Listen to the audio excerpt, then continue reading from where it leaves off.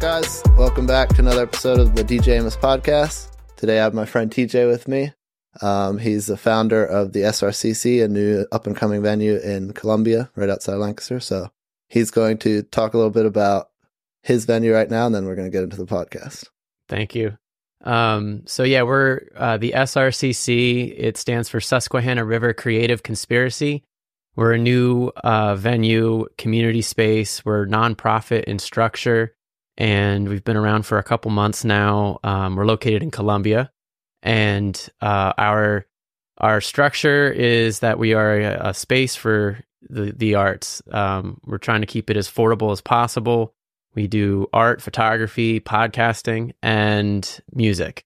And we want to become a new, local venue that supports local music, makes it obtainable to perform shows without having to worry about how much it costs to play. And also, we're working on a system to be able to take whatever door fee we charge and give 100% of that to the bands. So that's a little different, I think, from the industry standard. No doubt. But yeah, we are looking for memberships. So our rates are extremely affordable. Again, music, art, photography, podcasting.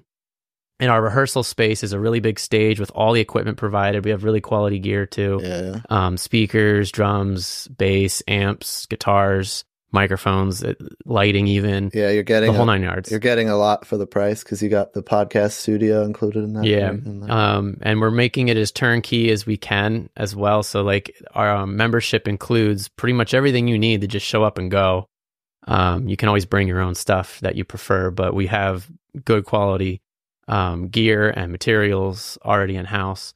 So that's who we are, and in addition to that, we're trying to cover all our overhead and our expenses through our memberships, and we're accepting memberships in all areas right now.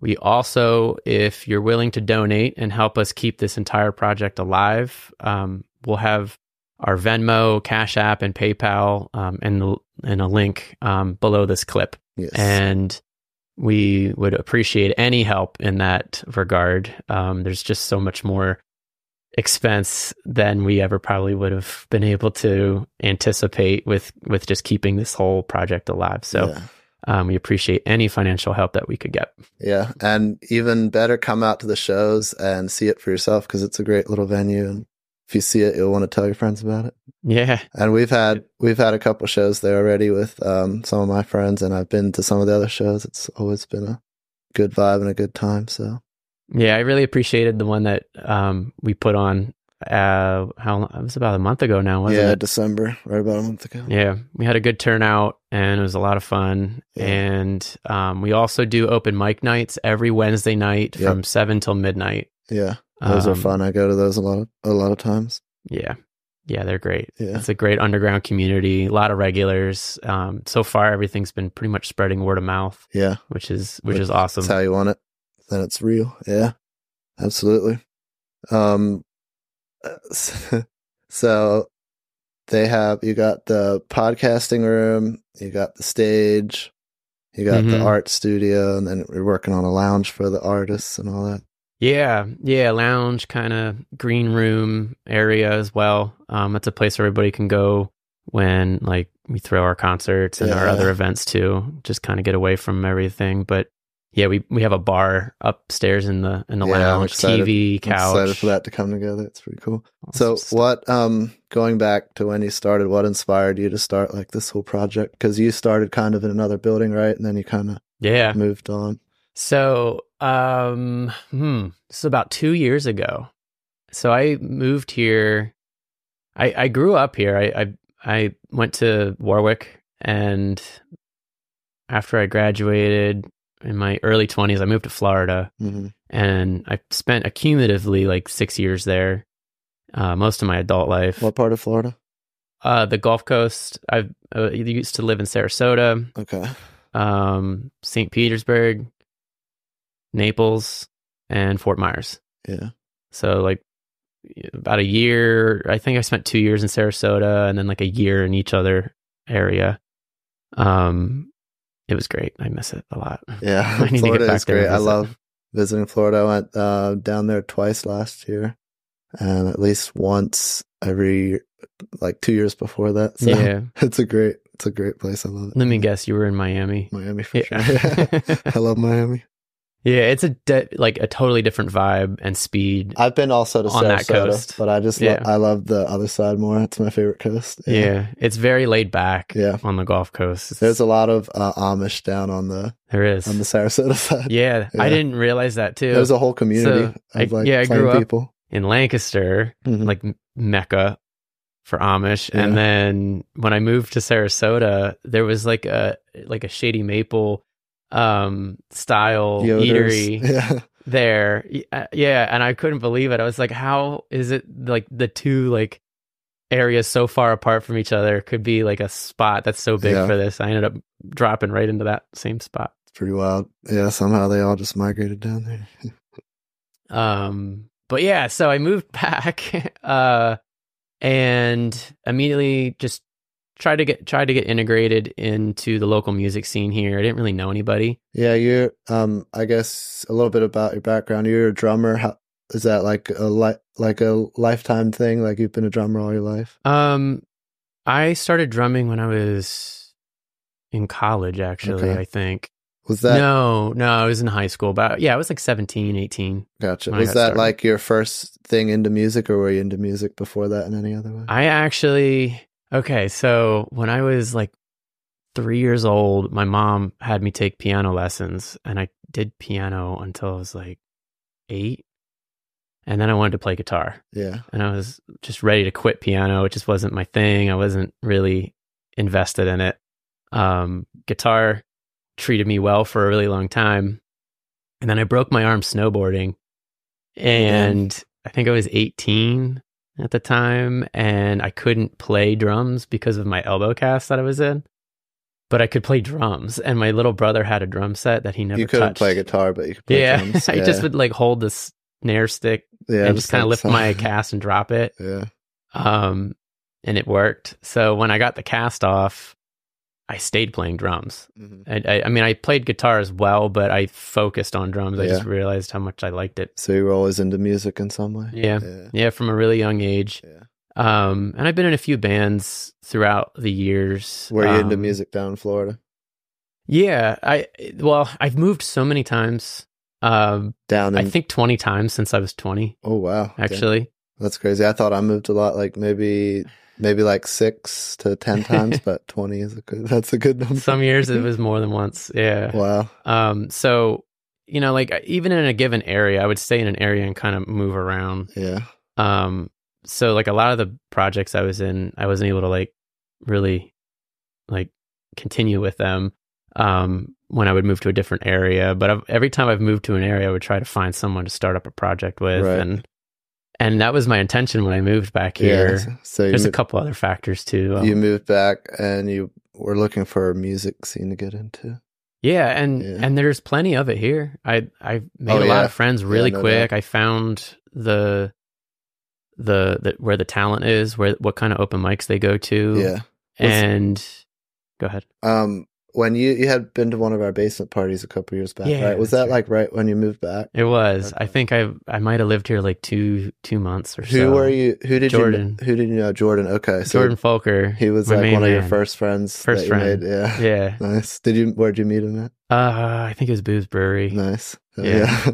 That's cool. Yeah. That your basement party. As soon as I walked down the stairs, I was just so taken back. I was like, this is exactly what I've wanted to create for so long. I just haven't lived anywhere long enough to you get to do it. Get it started. It so many people that went to our parties and then went to my party there said this reminded them of a basement, a house party. Yeah. They love the vibes because there's see, when you walk in, there's brooms and a bathroom. It looks more like a house than a venue, Yeah. And people like that kind of stuff because it's more intimate, more personal. I don't know. It's just more safer. Yeah, and it feels more homey. I feel like that vibe really is at the SRCC too. Exactly, quite a bit. That's what I'm saying. When people went to that, they said that it reminded them of that same vibe because of the way it is. So, and it's funny, I mentioned Jordan. It actually the concept for this project started with him. We wanted a place to just do woodworking projects together and jam. And we were looking at just like renting a garage, and we were looking on Facebook Marketplace, looking for garages. We were hoping to find like a 2-car garage somewhere that we could just rent for cheap. Mm-hmm. And then we found this warehouse on Facebook Marketplace. It was amazing. It was in Columbia on one of the avenues, like the alleys. Yeah. And it was this really old 2-story, it was like 2,500 square foot brick, no heat, no water, just a building envelope. And it was amazing. And we wanted to try to rent that, but we needed to bring on like more people. Yeah. It was like $800 a month, which isn't a lot, but I think you messaged me at that time if I wanted to be one of the renters, but I wasn't interested at the time, but I liked the idea. Yeah. I do remember you reaching out. I really I went around and just started asking everyone that I met recently at that time to see if people would want to collab, and just kind of really, at the time, it was more just, hey, let's all rent this together so we can specifically use it for our needs. Yeah. And then just like a big shared space for people who don't have a big space to work in. And after a few weeks, I found a few people, the original founders for the SRCC. It was 4 of us, and we all split, we all went on the lease, split the rent. And then as we were starting to come together and think of ideas, it just kept growing and expanding into, we can do this, we can do that. We could go over here and create an art gallery and a photography studio and just little music venue in the corner, like underground. Ideas just all kept underground. growing. Yeah, it just kept growing and growing and growing. And then we just set off on this massive path of, all right, well, let's kind of not remodel, but let's add a cool ceiling in here so it looks nice. Let's add some stoves so we can heat it. And we need to replace the siding over here because it's drafty and rotting away. And we worked with the landlord, who agreed to work with us. He was going to upgrade the electrical service for us. He was going to put in a bathroom for us. We put it in our lease agreement even that he would provide all these things after 90 days or so. Mm-hmm. And long story short, he didn't follow through at all. And we were there for 6 or 7 months. We were there. Was that the first spot you tried? Yeah. Renovating. I spent my entire summer working on that project. Yeah. I mean, such extensive renovations. I remember seeing the posts on Facebook. You guys were working hard. Yeah. Doing a lot of work. And then we hit a wall. There was a crack in the drain pipe that needed, it was like a $2,000 repair, which in the grand scheme isn't that much, but the landlord dug his heels in and just would not agree to work with us on that one. So without having a functional bathroom, we couldn't really have, sinks and art and mess and the ability to clean all that up. And just even having a functional bathroom really was necessary. So yeah, for sure. We vacated. So you left all that work. Do you know what they did with the building? Did someone else use it then? Yeah, someone else is just renting it now. No, and now it's all airtight and they can heat it. It's cozy. And I insulated the whole second floor ceiling. All they needed to do is pay $2,000 to fix it, and they got a nice place because you guys did. We got shafted hard. I even took them to court over it. Oh wow! And unfortunately, I'm pretty sure the judge and the landlord are friends. I could just tell the minute they were interacting in the hearing that we had. So. Yeah, we got nothing out of it. Not $1. Not even refunded any rent. We were paying rent the whole time we were improving the building. Yeah. And put a lot of our own finances into it. So it was quite the bummer. I mean, it was depressing too. It was just so much work. Yeah. So I spent that whole summer not doing a lot other than working on that building. Yeah. And then it was all for nothing. But did you look for that other one right away then, or did it just kind of pop out of nowhere? Yeah, we put all our stuff into storage, and then my other founder, Chris Davis, he's a photographer.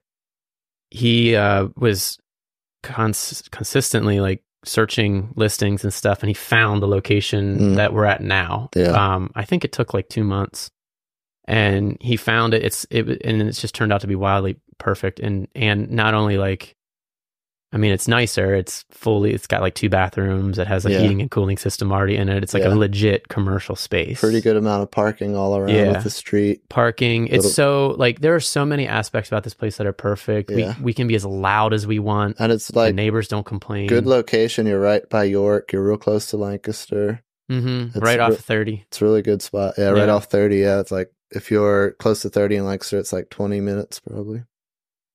Yeah. I think all those factors really come together to create like a situation that is ripe to grow and keep getting bigger. Everything you need, just more word of mouth and more growth, but you have everything set to boom. So now we're a music venue. Yeah. We have a stage, we have a lot of space, we can fit a decent amount of people in there. Yeah. And it's awesome. We kind of shifted into being a music space a lot more than we were, planning with the other space. It was more like just a couple friends could come here and jam, but now we're like open for rehearsals. We have Medusa's Disco and Hunter Root both rehearse at our spot. We have a couple other local bands that do too. We've about 5 or 6 music members right now that all rent the space from us. That's a big thing that if people know about, because people need rehearsal space, like in big cities, like big music cities, there's like a big market for rehearsal spaces. So that's a big thing that you could make money on if just more people find out about it. And like there's a market for it, but we're like, I mean, we're really not looking to make money doing this at all. We're just trying to pay your bills, whatever we need financially in order to make this whole thing just exist and operate is that's what our goal is. But more money means bigger speakers and bigger subwoofers. We keep putting it back into itself. That's like the exciting part about it. Like the more it grows, the better it'll get. And so like the more we as a community put into it, the better it'll get for us. It's like a whole team effort. So come to the shows. Yeah. Come support us. Yeah. And they're great too. The community needs your help. You will be greatly satisfied with the results of it. All your wildest dreams will come true. No. Just come to our stuff. What's been your like favorite event you've put on there so far our first show. The Medusa's barbecue. Disco. That one was lit. I was there. That was the biggest thing that you had. There was like 100 people there, and I was like anticipating 60. All the 70 bands maybe. were so good too. I didn't know any of them really, but they were all really good. Shout out. That was Cody Kilburn. Yeah. He lives in Columbia as well. Daymoon, they're from Lancaster. Alex Stanella, he lives up in Lebanon area. And then Medusa's Disco, who were our first members that signed on, which Very was cool. Like, honestly, it was sort of dreamy because when I first moved here, I was a fan of Medusa's Disco before I moved to Florida. Yeah. And when I moved back, like the first show I went to was Medusa's Disco. And when we got into that warehouse and we were renovating that, and I was just thinking about how like, we could put on fun little underground shows. The first band that came to my mind was Medusa's Disco. Nice. Like, I could get Hunter and the band and we could just throw these cool little parties. That'd be so cool. And then fast forward to like 8 months later, and they're renting the space and rehearsing there as our first member. And then you put on your biggest show with them. It was, and it was just an incredible amount of fun. Yeah. I loved that whole show was like, I couldn't believe it was real. Like the whole thing just felt like a dream. Yeah. So I'm chasing that again. I'm going to do the next one soon. Oh yeah. It's exciting. Do you have the next one planned yet? Are you still working on that? I have a lineup already figured out for the next one. We did do a second one after that too. Right. Yeah. Which was also phenomenal, but it was just it was a Sunday. It was rainy. It was cold. We didn't have quite as much of a turnout, Right. which you kind of learn how to schedule these things and For how sure. to promote and how to, And this is all new. It's some of that's out of your control too. It's just like, Yeah. sometimes the day just happens to less people come. Sometimes a lot of people come. There's It's just definitely, how things go. and the more I talk to people that have been doing this, booking and creating events, like they all say the same stuff. They have that. So I'm just picking everyone's brain now to figure out the formula. Sweet spot. Find more. the TJ sweet spot. That sounded weird. That sounded awesome. Oh yeah. Yeah, that's great. So yeah, next month, in a couple weeks, I'm hoping to announce the next Bands and Barbecue event. And then after that, my goal is to try to do these once a month. I mean, they're a lot of work. So, and I encourage and invite anyone else that wants to put together events and be an organizer, like join up, let's join forces. Absolutely. And we have more events. Event organizers and artists who want to put on events. Artists, I can also work with artists to put on events because I like doing that. So if you don't want to do it yourself, hit me up and I'll help you out. But that'd be great. Yeah.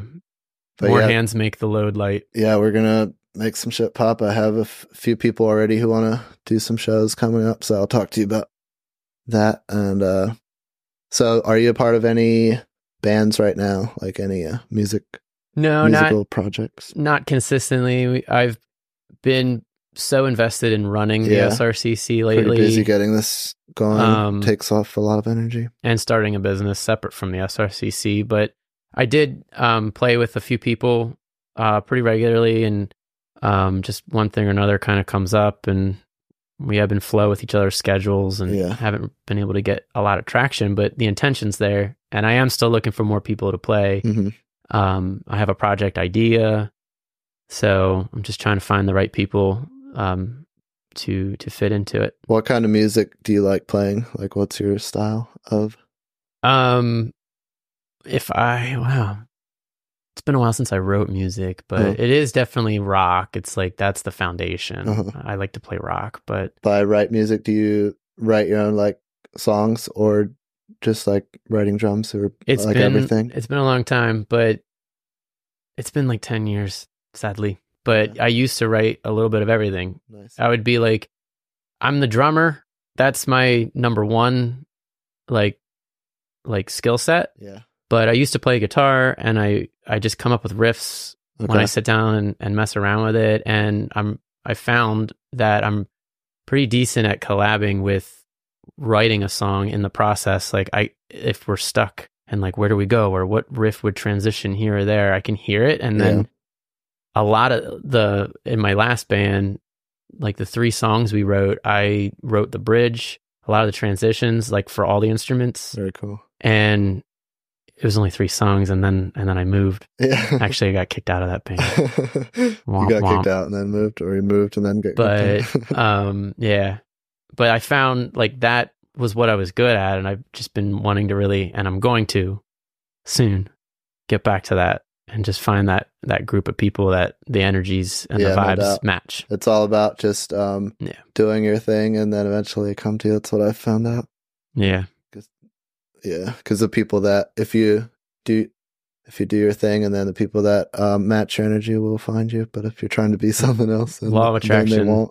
Yeah, just be authentic, be your true self. Yeah, and just see the like vision, right? And envision it, and let it dream about it. Yeah, it just naturally does happen. So yeah, for sure. I'm excited. A lot of things are going that way right now. Absolutely. It's the same for me. I feel like a lot of people I've been meeting have been on like the same like type of journey and path, where it's just like everything's working out, just like working hard, but everything is working out and good things are happening. So yeah, it's been great. Happy to hear that, man. Yeah. So talk about your woodworking a little bit. You're also an artist in the woodworking space. You make super cool tables with like lights with epoxy and lights in the middle, right? Yep. That's like your specialty? Yeah. Yeah. So I started doing this about a year ago, I think is when I made it. Yeah. It was a year ago that I made a couple tables for friends that owned businesses that needed like a bar for their shop or whatever. I did 2 of those. But I built myself a bar like 4 years ago, and just was trying to find ideas for what I wanted. And I saw like river tables, live edge slabs, and they were really cool. But I just wanted to be creative with it and do something different. So I came up with this design where there's like crystal in the middle and like some stone and tree moss and just a bunch of earthy things. And then I backlit it with an LED so that the entire river glows. Yeah. And surprisingly, I honestly can't believe it hasn't been like done a whole lot.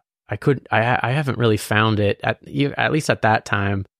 I haven't really found people doing them like that. Uh-huh. Like if you search really hard on YouTube, you can find someone who does like a unique piece like that. It's just such a good idea. It's surprising that more people haven't done it. Yeah. I really was surprised. And then I was like, okay, well, I guess I have a creative bone in me. Yeah. I didn't realize it at the time. And everyone that saw the bar that I built was like, why aren't you doing this full time?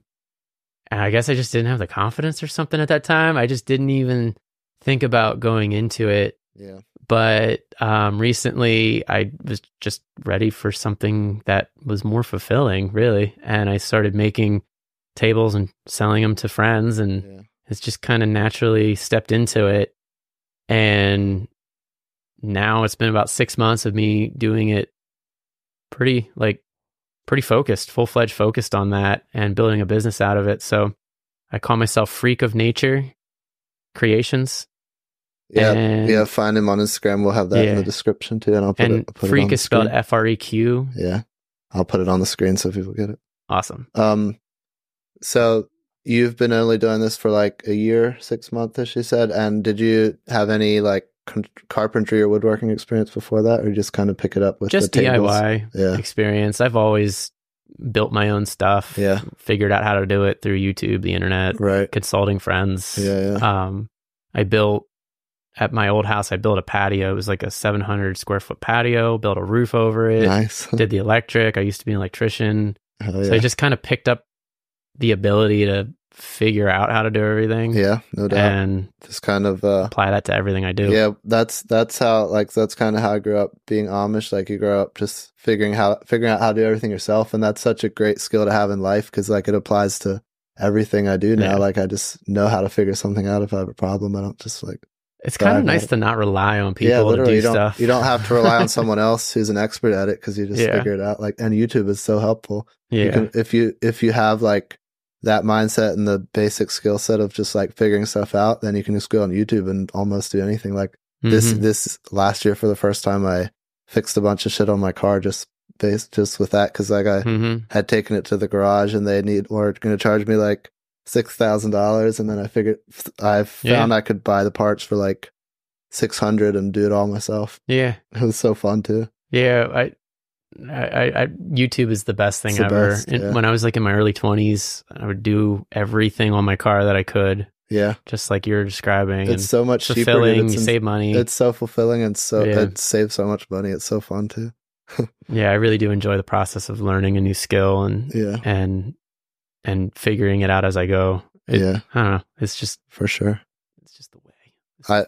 I'm gonna, if you want, I'll put a picture of like your favorite table up on the screen right here. Cool. Talk about that. What's the favorite thing you've made? Oh, what's my favorite one? If you have like one that you have a good picture of and that you remember like a good story about or anything. That's a really hard question. Yeah. I like each one is so unique and different and I think my favorite would be the bar that I built for Di Francesco Meadery. It's in Wrightsville. So for that one, because mead is made with honey, I put honeycomb in the bar. Like in the epoxy. Yeah. It's like the base is honeycomb, and I put quartz crystal in it as well. A lot of like rocks and crystals that go around all the seams. And then build a bar frame around it with the kegerator that's underneath. There's a tap that goes through the very middle of it as well. Mm-hmm. That was easily the most difficult project I've ever done, and then just turned out like real fantastic looking. Nice. I can't wait to see that. I bet that looks cool. I love honey and anything to do with honey, so Yeah, like that. you Yeah. should check out the Meadery. Where is it? They're really good. It's in Wrightsville. I do have to check it out because I literally just recently found out that meat is even a thing. Yeah. And I love it. I tried it like at Boobs. I get it sometimes. They have it. And I think that was DeFrancesco. Okay. Very cool. I think that's his mead. So there. I gotta go check that out because that's where the bar is. It's so cool that check out the bar too. Yeah. Oh yeah. The bar's there.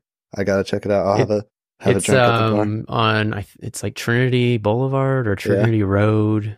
Up on a hill. Yeah. I think you can see the river from the tasting room. Yeah. The Susquehanna River, which is pretty cool. No doubt. But yeah, that would be my favorite. Cool. Yeah. It's just so cool that alcohol can come from honey. Yeah. Comes from a lot of different stuff. But I like mead a lot. I think I like it more than beer and wine even. I do too. When it's done well. I'm not a beer guy. I don't like beer. I like wine some. I mostly right now I just drink Happy Dads seltzers. Because they're I don't like normal seltzers, but these taste better and they don't make me feel bad. They're pretty healthy. They have mostly good ingredients in it, so they don't make me feel bad. So I like drinking them. I'll have to try one then. And I don't drink too much besides like those, so it helps. Just it's nice. Never heard of them. They kind of look like a Pabst Blue Ribbon can. Yeah, it's a new. I think that's what I thought it was when I first sat down. It's a newer thing, but they're really blowing up. Cool. Doing numbers. Yeah. So let's talk about your interesting background because I was raised Amish and you were raised Jehovah's Witness, right? Yeah, we got a little commonality there. And was that you were raised around here? Yeah. I was born in Lancaster, but I was raised in like Lidditz, and then I moved to Corryville, which is like the opposite side of the county. Okay. And I was in it until I was 30 years old. Okay. Yeah. Were you like, how is it? Are you a part of the outside world pretty much, or is it pretty secluded? No, like, they really discourage, like, yeah, they're very integrated into society. Yeah, like they work jobs, go to public school, and that kind of stuff. But from a young age, they really condition you to not be a part of the world, to like just not have friends that are non-Jehovah's Witnesses. Yeah. They really like encourage you to just within their congregation find all your connections, your networking, your social life. It all is within. Right. So, that was a hard thing growing up, like going to public school, but like, and making friends and wanting to have friends. And, but you kind of had to keep your distance. But like, like being told you can't, like, no, they're not good enough. Or if you get invited to a birthday, we didn't even celebrate birthday parties too. Right. So like you get invited to these things and you'd have to come up with a reason why you can't. Yeah. Like it was just difficult. Yeah, you didn't want to like be like, I can't be your friend. And as a kid, you don't know how to say why. That's weird. Like, oh, my parents don't want me to be your friend because you're a bad kid. Yeah. Weird, I can only imagine what the other people thought too. Yeah, they're like, what's up with this? Should probably look up some of my classmates from back then and be like, how do I feel? Yeah. That would be an interesting conversation. I wonder what they remember about that. Yeah. So it is very high control. Yeah. So there's just a lot of different teachings and doctrines and stuff, and they discourage doing research, asking questions. Like, the internet, there's all this abundance of different perspectives on even sacred books like the Bible. There's so many different perspectives on it, and just insights on how it came about and the reasonings from it, or how it was even made. And you just kind of put the blinders on and think inside that box. Mm-hmm. So they make it pretty hard to go outside of that box. A lot of that's very similar to the Amish. Like the way to keep it going is to keep the people blinded to the outside and just keep them focused on that so they don't know anything else. Yeah.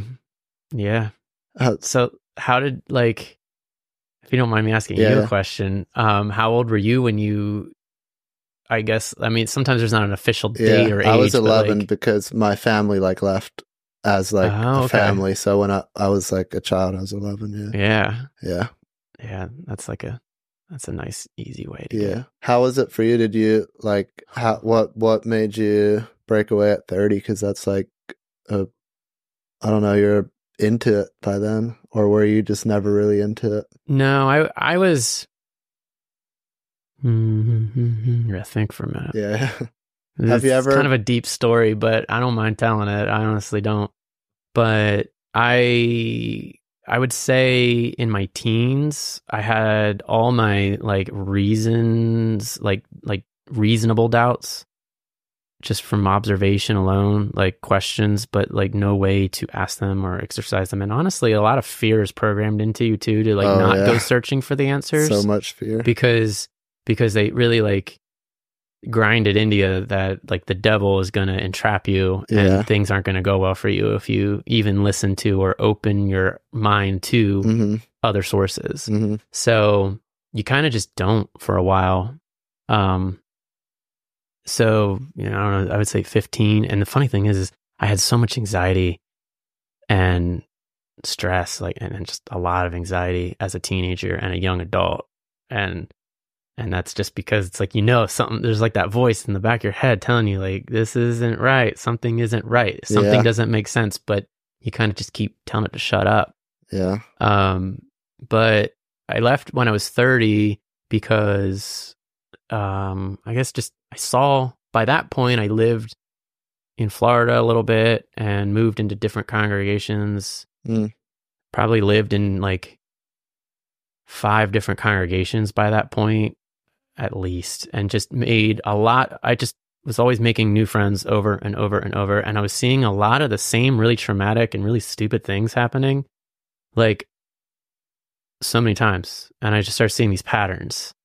And then I started thinking like, if it's just happening like this in each area that I go to, it has to be pretty common then that it's everywhere. Like in all wherever this exists. The communities, the same thing happened everywhere you went. Yeah. And then I started doing a little research and finding out that is the case. And there are plenty of lawsuits and plenty of all sorts of stuff that I was just like, whoa, so you were like door blown open. You were blinded to what was going on inside because you're just taught not to look at a lot of stuff. Yeah, that's gets so swept under the rug. And but I would say there was a real defining moment that was kind of a slap in the face, and that was their teaching about shunning.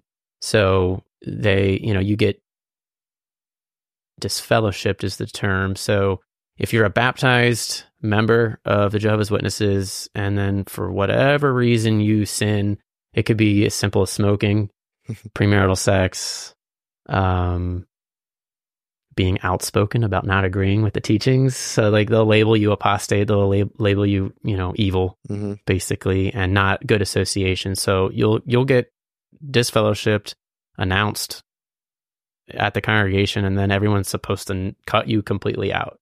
And they go really hard with it, like whole families, like your whole support system will just stop talking to you and offering, anything. So the same way in the Amish kind of, that's a big overlap. I didn't know that it was that same way, because it's not a ton of communities that are that hard set. Like once you leave, you're just completely cut off and we want nothing to do with you anymore.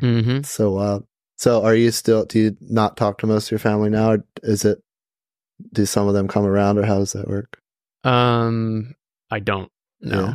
So before I move on to that, though, I just wanted to throw out the defining moment was one of my best friends who was very struggling just with depression and all that.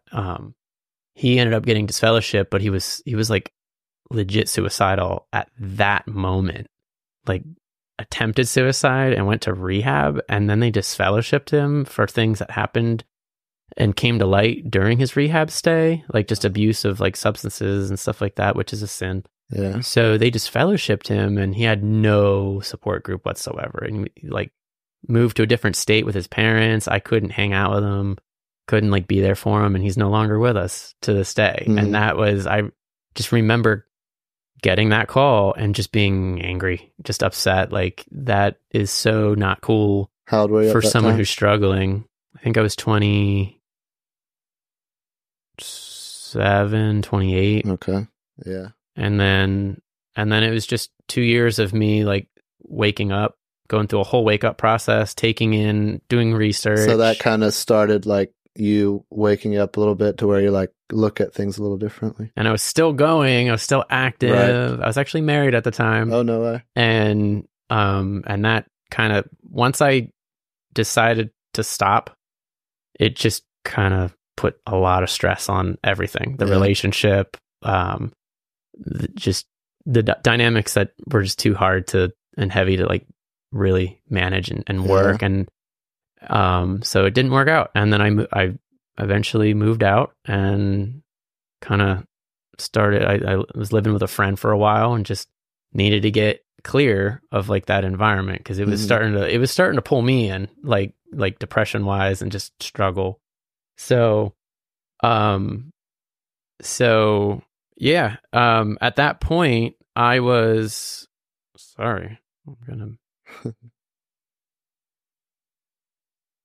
so at that point I simply just wanted to leave the organization and just kind of fade away. And I did that for a few years. And then I went on a podcast in Florida and told my whole story. Oh, no way. And my family heard it and everything I said on that. And from that moment forward, I've never been formally disfellowshipped because I didn't respond to them when they reached out to me. They kind of have to hold like kind of a hearing and then like formally disfellowship you. And I just didn't really want anything to do with it. Just went away. I just figured like it gives them power, like to respond to it and to sit down and actually have that conversation. Yeah, why would you? They have no. Yeah. You have no reason. You don't owe them any explanation. But regardless, my whole family doesn't talk to me now because of that. Because of that podcast. Yeah. Yeah. So it got around, and then people, the rumor mill is huge in that circle. Yeah. And I don't really have that many people from that past, unless they've left themselves, which was actually kind of a fun experience. When I moved to Florida, I moved back for a few years here and then moved back to Florida again. Oh, really?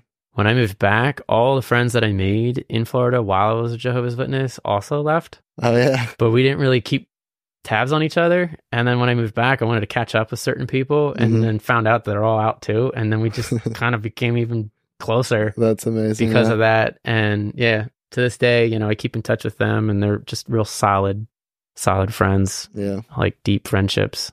How old are you now? I'm 36. 36. So 6 years you've been out of it. And so you lived in Florida for still a good amount of time. I guess you moved back and forth a little bit. Yeah. In the last 6 years. And then each time I moved to Florida, I moved to a different area. Yeah. Took different jobs, just kind of been really bouncing around for a while. Yeah. What was like your growing up like? You said you went to public school. Yeah. Was like Jehovah's Witness, that's religious, right? Do you go to like church or things like that? It's like 3 times a week. Yeah. Yeah. Did you ever go like to the door to door? Mm-hmm. No. A lot. Go knocking. You and like a friend, you go up together, or you go by yourself? Dang. What was that like? Did you hate that, or you're pretty like talkative, so it probably wasn't too bad for you. Funny thing is the whole time I was a witness, I was so socially awkward. Really? I did not develop my social skills at all until no way my 30s. How'd that come about? Because now you're like just super talkative and socially friendly. I don't know. Just grew into it. Just got tired of being socially awkward. That's where I'm at. I'm so sick of it. I'm just trying to make it go away. I think also part of it was like I that environment is extremely like stifling, like judgy. Yeah. And you're just, I think I was always so afraid of offending somebody or getting in trouble for what I say or how I think, that it was just like so many layers of like weight. So it kind of kept me like, kept me suppressed and in a box. So once all that was gone, and also because I lived in that, like it was thick and I lived in that for so long, I just stopped giving a crap.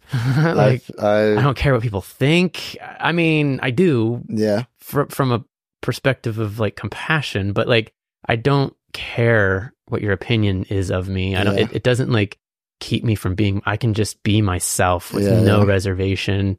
That's amazing. At this point. I know exactly what you mean when you say all that, because I experienced the same exact shit. It's wild how like the way we grew up, it like they literally programmed our brains to like run away from all the stuff we want to do now as adults and feel guilty for it, bad too. for everything. Yeah. To feel like a bad person. It's so constantly. much unprogramming to do. I'm going through so much of that unprogramming. It takes a while. It's crazy. It really does. And I'm lucky. I had, especially you were in it for so long. You got like more. I don't know. It's conditioning. It's just different for everybody. But being in it, for 30 years, you were in it for a long time. Just having good resources is everything, though. I mean, I feel like I did a crash course in the deprogramming and like the just emotional intelligence. Even like I went to therapy. I had people that were just wise in those areas to constantly consult and get feedback. And like, I'm really grateful for that, because if I didn't have that, I don't know where I'd be right now. But that's my whole background also makes me see the value in community. Like so much. Absolutely. Because when you leave that and have nothing, it's so scary. So lonely, hard position to be in. And then when you find your community and it's awesome, like I just wish that on everyone. Like times 10. That's what's so powerful about music and everything that we like to do. It's like when you do it right, it's like a community of people who just have passion for that thing, and they're all together, and it's what makes it so great. Yeah.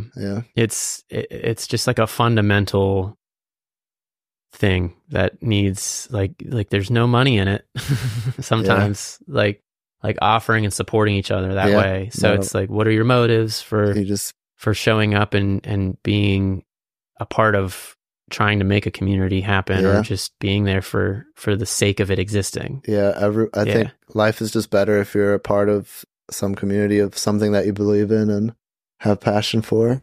So life is just better if you can be a part of something like that. Yeah Definitely, no doubt. Back to your childhood, so like when you were younger, what was like your first job, or how did you grow up? Did you grow up like in town or like in the countryside? I grew up in Lidditz. And my first job ever was cleaning offices, and pretty much office cleaning. Just jobs with a friend from the congregation. And then my first like W-2 like official job was Rita's Italian Ice. Oh, no way. In Lidditz. Nice. Right when they opened. But short after that, I went to school for electrical, and worked for some contractors. And then I went to college for electrical and electronics, got into building automation, like industrial electrical. I worked at R. Donnelly on the printing presses, and Turkey Hill, where they make like the factory in Conestoga. The ice cream and tea. And like working on the machines and stuff. And then I kind of just got really tired of that. I left it for other things, moved to Florida, did a bunch of stuff there, went back to college, never finished it, moved again, just trying to been floating around out there, trying to get my bearings, trying different things, trying to find something. But I mean, to circle back to that, like just the skill set I had afforded me to learn how to DIY just about anything pretty quickly. Like I can just figure it out what needs to be done. So that's been an awesome component. Especially at the SRCC. Like, helpful to get all the random shit done that needs done there. What's like besides knocking on doors, what's like the hardest or weirdest thing that you had to do as a requirement for being Jehovah's Witness? Like, so there's you had to go to church 3 times a week. You said, like, was it like that's just a lot of time. Sunday, Wednesday. I mean depending on the schedule of the congregation you're in, the days might be a little different, but they would have a Sunday meeting. That's always usually. Sunday, and then two midweek meetings. Yeah. That would fall on just different days depending. So they kept you really busy. And then on Saturday, you would go out door to door. Yeah. Is that every Saturday? I mean, it's not a requirement, but they put pressure on you to report the time that you're going out and doing it. So if you do it, then you're better in the community. If you have high time, then people pat you on the back more. And if you have low time, then they kind of just judge you for it. It's like your status, your level of clout in the church. So you were generally pretty busy with that. But the hardest thing about it, requirement wise, well, I mean, aside from the fact that I couldn't like make friendships and connections in the community, I would say the hardest thing is they really like would pressure you to do public speaking, which kind of can be developed into a good skill too, but it's also like you're constantly getting assigned to give parts at those meetings. So like those midweek meetings, you'd have to get up and do like 5-6 minute talks on a subject from the Bible, and you have to do all this research and like, you know, you have to do that. That does sound difficult, especially being socially shy like I am too, especially I was when I was younger. That I can imagine that would have been very I mean, frightening. Going back at it now, like if I had to go do that now, I probably would have no problem at all. But then I was just so much more awkward. And it was just a lot. That was pretty difficult. And going door to door was difficult too, man. Like, cause you're pretty much anticipating getting rejected every day, like so many times, so many doors just getting slammed on you. So it's demoralizing. Do you have any like little bit like no one appreciates what we're trying to teach? Do you have any good stories that stand out from like people rejecting you or like conversations with people at doors or anything? Oh man, I have to think for a second. I mean, there's been like, there's been time I haven't personally had this happen, but I've had friends have like people come to the door naked just I feel like just to fuck with them. Knocking door to door, especially as Jehovah's Witness, because it's such a known thing. I feel like there just has to be people just do the most random shit just to fuck with you or whatever. I've had people have guns pulled on them. I've known people personally. No, I don't think anything ever crazy has ever really happened to me. But oh man, I'm really trying to reach into the archive here. It was such a different time. You'll think of it after on your drive home. You're like, oh shit, I remember that one. I mean, there's nothing exciting about this, but a defining memory I have is every once in a while, someone will come to the door that's extremely educated in ancient civilization and religion. And then they would discuss certain things that you would just be like, I have no idea how to answer this. I just remember shutting down mentally because it makes sense. And then it implied that Christianity is this much of the picture and that everything else is also just as valid. And those, like, I remember one guy, he seemed, my memory and ability to recall like what ethnicity was is terrible, so I won't even try. But he started explaining how like Jesus was a mystic, and there was many of them throughout a big period of time back then. And many other ancient books like the Vedas, the Vedic texts. And I am now starting to entertain those things more, just from a standpoint of curiosity.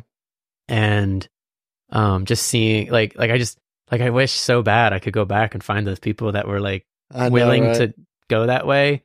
When I was at the door and just have more convo with them. Those would be the best people to dive into it with. They 20 years later. Shit. You should have got their numbers. Be like, hey, I'll call you later. I'm kind of stuck now, but I'll call you. There was this one guy in particular that just, I remember so much about him, but I can't even remember where I was living at the time. I can't remember if that was in Florida, if that was here, if that was in Reading, if I've lived in so many areas. I can't remember. Be hard to find if you were trying to. Yeah. I remember how my dad talked about alcohol when I was Amish. Like, if you drink beer, then the devil has a hold of you forever. Gets his grip on you. If you drink one beer, you're just one. Whoa. So are most Amish dry? Like completely sober? Not well. Pretty. Yeah. I don't know. Huh. It's hard to say because like they make homemade wine. They drink actual homemade wine at communion, and like some of them have like wine at home. But for the most part, yeah, it's like alcohol technically isn't allowed, but you know. But there's something sacred about like the homemade wine process. It's for that makes it better. Communion.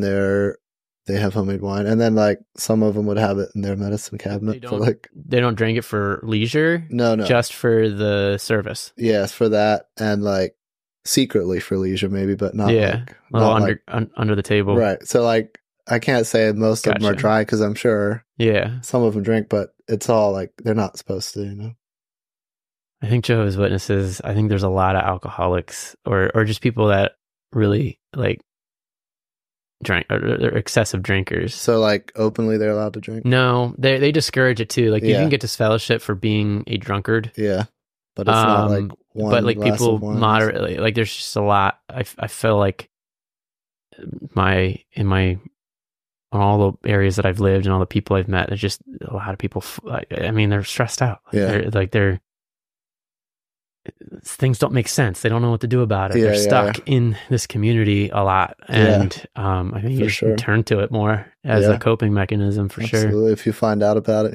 I was. Especially because it's like frowned upon, so it makes you drawn to it even more because it's like bad. And I drank so much more then than I do now. How old were you when you first drank? I was a good boy. I think I snuck my first beer when I was like 18. Yeah, I was good too. I didn't drink. I mean, I had like, we had homemade wine sometimes, so I drank a little bit of that. Yeah. But I didn't really drink till I was like 20 and a half. Yeah. You snuck your first beer when you were 18. Was that from your dad? Did he have? Uh-huh. Yeah. Yep. Just a good old Yingling lager. Did you like it? I hated beer. I thought it was never awful. got into beer. It's one of my favorites now, but yeah, it was awful. I still don't like it. Didn't care for it at all. Still gross. Yeah. Yeah. Teach their own. Yeah. So you drank a lot when you were still a Jehovah's Witness? Oh, yeah. Yeah, I definitely was a little unbalanced with it then. Yeah. Which is funny because that was the first thing they were trying to get me for was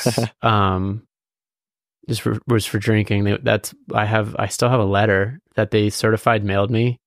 Somehow they got my address when I moved. And I just kind of whip that out every once in a while, read it and laugh. Like they put in it, like you should show up for a hearing on this day and time at this address. If you don't attend, we can, conclude like whether you're guilty or not. Like if you're not there, honestly, I have no idea what came of that. I don't know if I got disfellowshipped formally or not. No one's ever told me. I just kind of assumed someone in my family would have told me if I did. Okay. Like it would have gotten back to me in one way or another, but it hasn't. So I really don't know. Is there certain, like in the Amish, there's certain rules then, like once you're just excommunicated, then you can't, like, if you're an Amish person who's baptized into the Amish, you can't like drive with an excommunicated person. You can't hand them money. There's certain things like that. Is there any rules like that? No, just you're allowed to actually still like conduct business, and like if you're an employee or an employer, like those relationships are allowed to continue. Mm-hmm. They've honestly, like in the last couple of years, they've actually relaxed some of it, which is great, but also, I think they were just losing members, so that then they are now like, well, we got to do something to keep people around. Yeah. But it just like they're really like if you see someone in public, you're supposed to just not acknowledge them, say hi, anything like that. Obviously, you won't get invited to anything ever. Yeah. So the relationship is just cut at that point. My family speaks to me, but it's mostly just business because I'm actually employed by my dad. Oh, really? So with that relationship's been strained. ever since, but we only ever talk when it comes to the business. Interesting. That's funny. Very little too. Yeah. So that's so interesting that it's okay to talk business but not personal. Yeah. I mean, I guess it's kind of like similar in the Amish, like business things. They're allowed to use more modern technology when it comes to business and things like that. But in personal life, you got to be gotta leave that phone at home. Yeah, that's interesting. Yeah.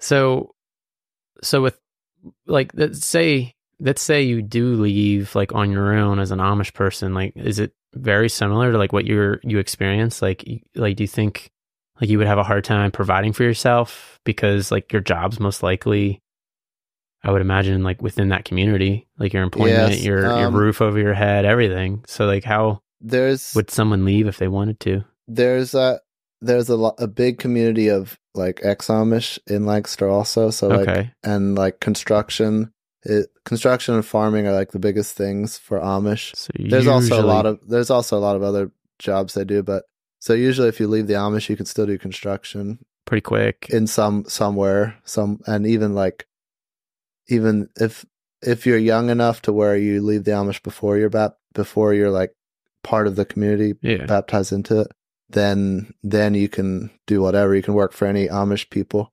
They'll still hire you, but if you're in the bond, then they won't. But there's plenty of construction companies that are not Amish owned that will still hire you. So they're usually fine with jobs. But it's still that community thing where it's like you have your friends, your family and everything. And then it depends on the Amish. There's not as much shunning anymore. Like most people are still pretty chill, but there's still some of that where you're supposed to shun. If you leave, you're supposed to be shunned and not talk to your family, and then you just got to figure it out. But yeah, I'm sure it would be difficult as a single male, just leaving everything and figuring it out on your own. Yeah. Well, think about it if you're a female.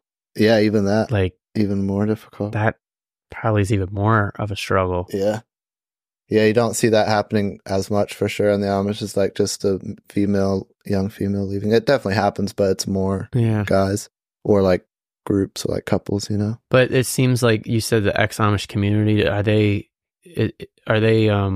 supportive in like if you find like if you can reach out to them, kind of get like a foundation there or get established, get some help, like do people kind of circle back and sort of help people kind of get on their feet? Yeah, there's a lot of like places that a lot of ex-Amish people that want other people also, you know, that want to help also other. So it's like it's like this weird thing where in Lancaster, like once you leave the Amish, most people are still kind of Amish. They're just kind of like halfway. They still have kind of the similar friends, still do construction. So they're like not Amish, but they still never really leave that whole lifestyle. Well, there's I guess, belief system and then lifestyle. Yeah. You know, it's just that's kind of what you got used to. Right. So it's just like kind of stay similar, in that routine, but you kind of leave it a little bit. Yeah. You get a little bit more freedom, you know, but you still kind of stay. So that's like majority of Amish that leave kind of stay in that. But then there's still people who like, but it's like, I don't see too many people like just like me and my brother where we just, like I haven't,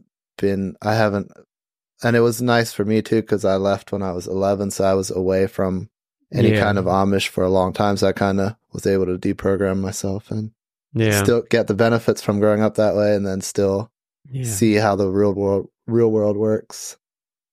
So it's been nice. I like I'm happy with how my life turned out. I think it was a good way to grow up. Yeah, unique way, puts a unique perspective on everything. And, I think that experience in general just broadens your like awareness of how things can be anywhere. I just, you know, there's it just gives you a different angle to look at everything. Absolutely.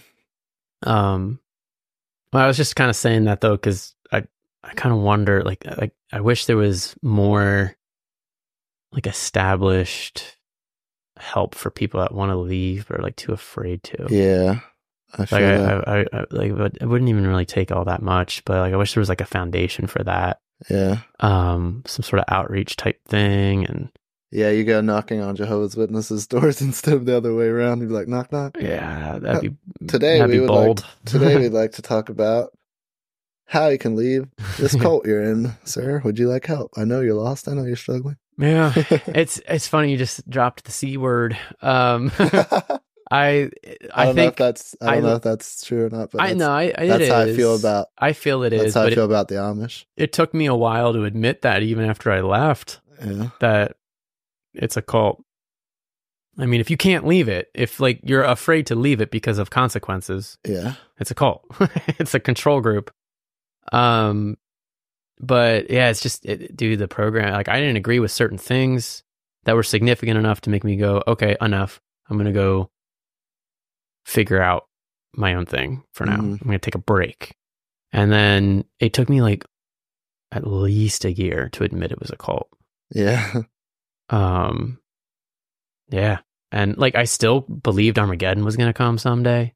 Yeah. And that you would be judged and whether or not you'd make it through. Yeah, that took me a while. Took me a while to break away from that. Yeah.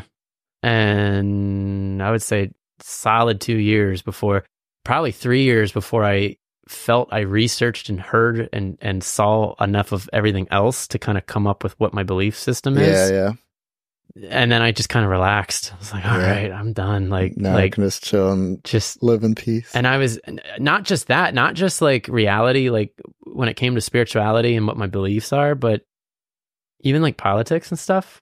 You were supposed to be politically neutral. You didn't know I didn't even know the difference between a Republican and a Democrat and what they believed in. And like, you know, now I kind of understand all of that, but it was like a couple of years of just like constant reading and listening to podcasts and asking questions and like I feel just that absorbing there's it so all. much to catch up on. That's so much to catch up on. It's the world thing about the internet. Yeah, catch up on everything on there pretty quickly. And yeah, now it's just, I guess I've entered into that stage of trying to just do what I am passionate about to the fullest. Yeah. But I do feel like there's a bigger picture going on that I'm also starting to get curious about. For sure. Hell yeah. Yeah.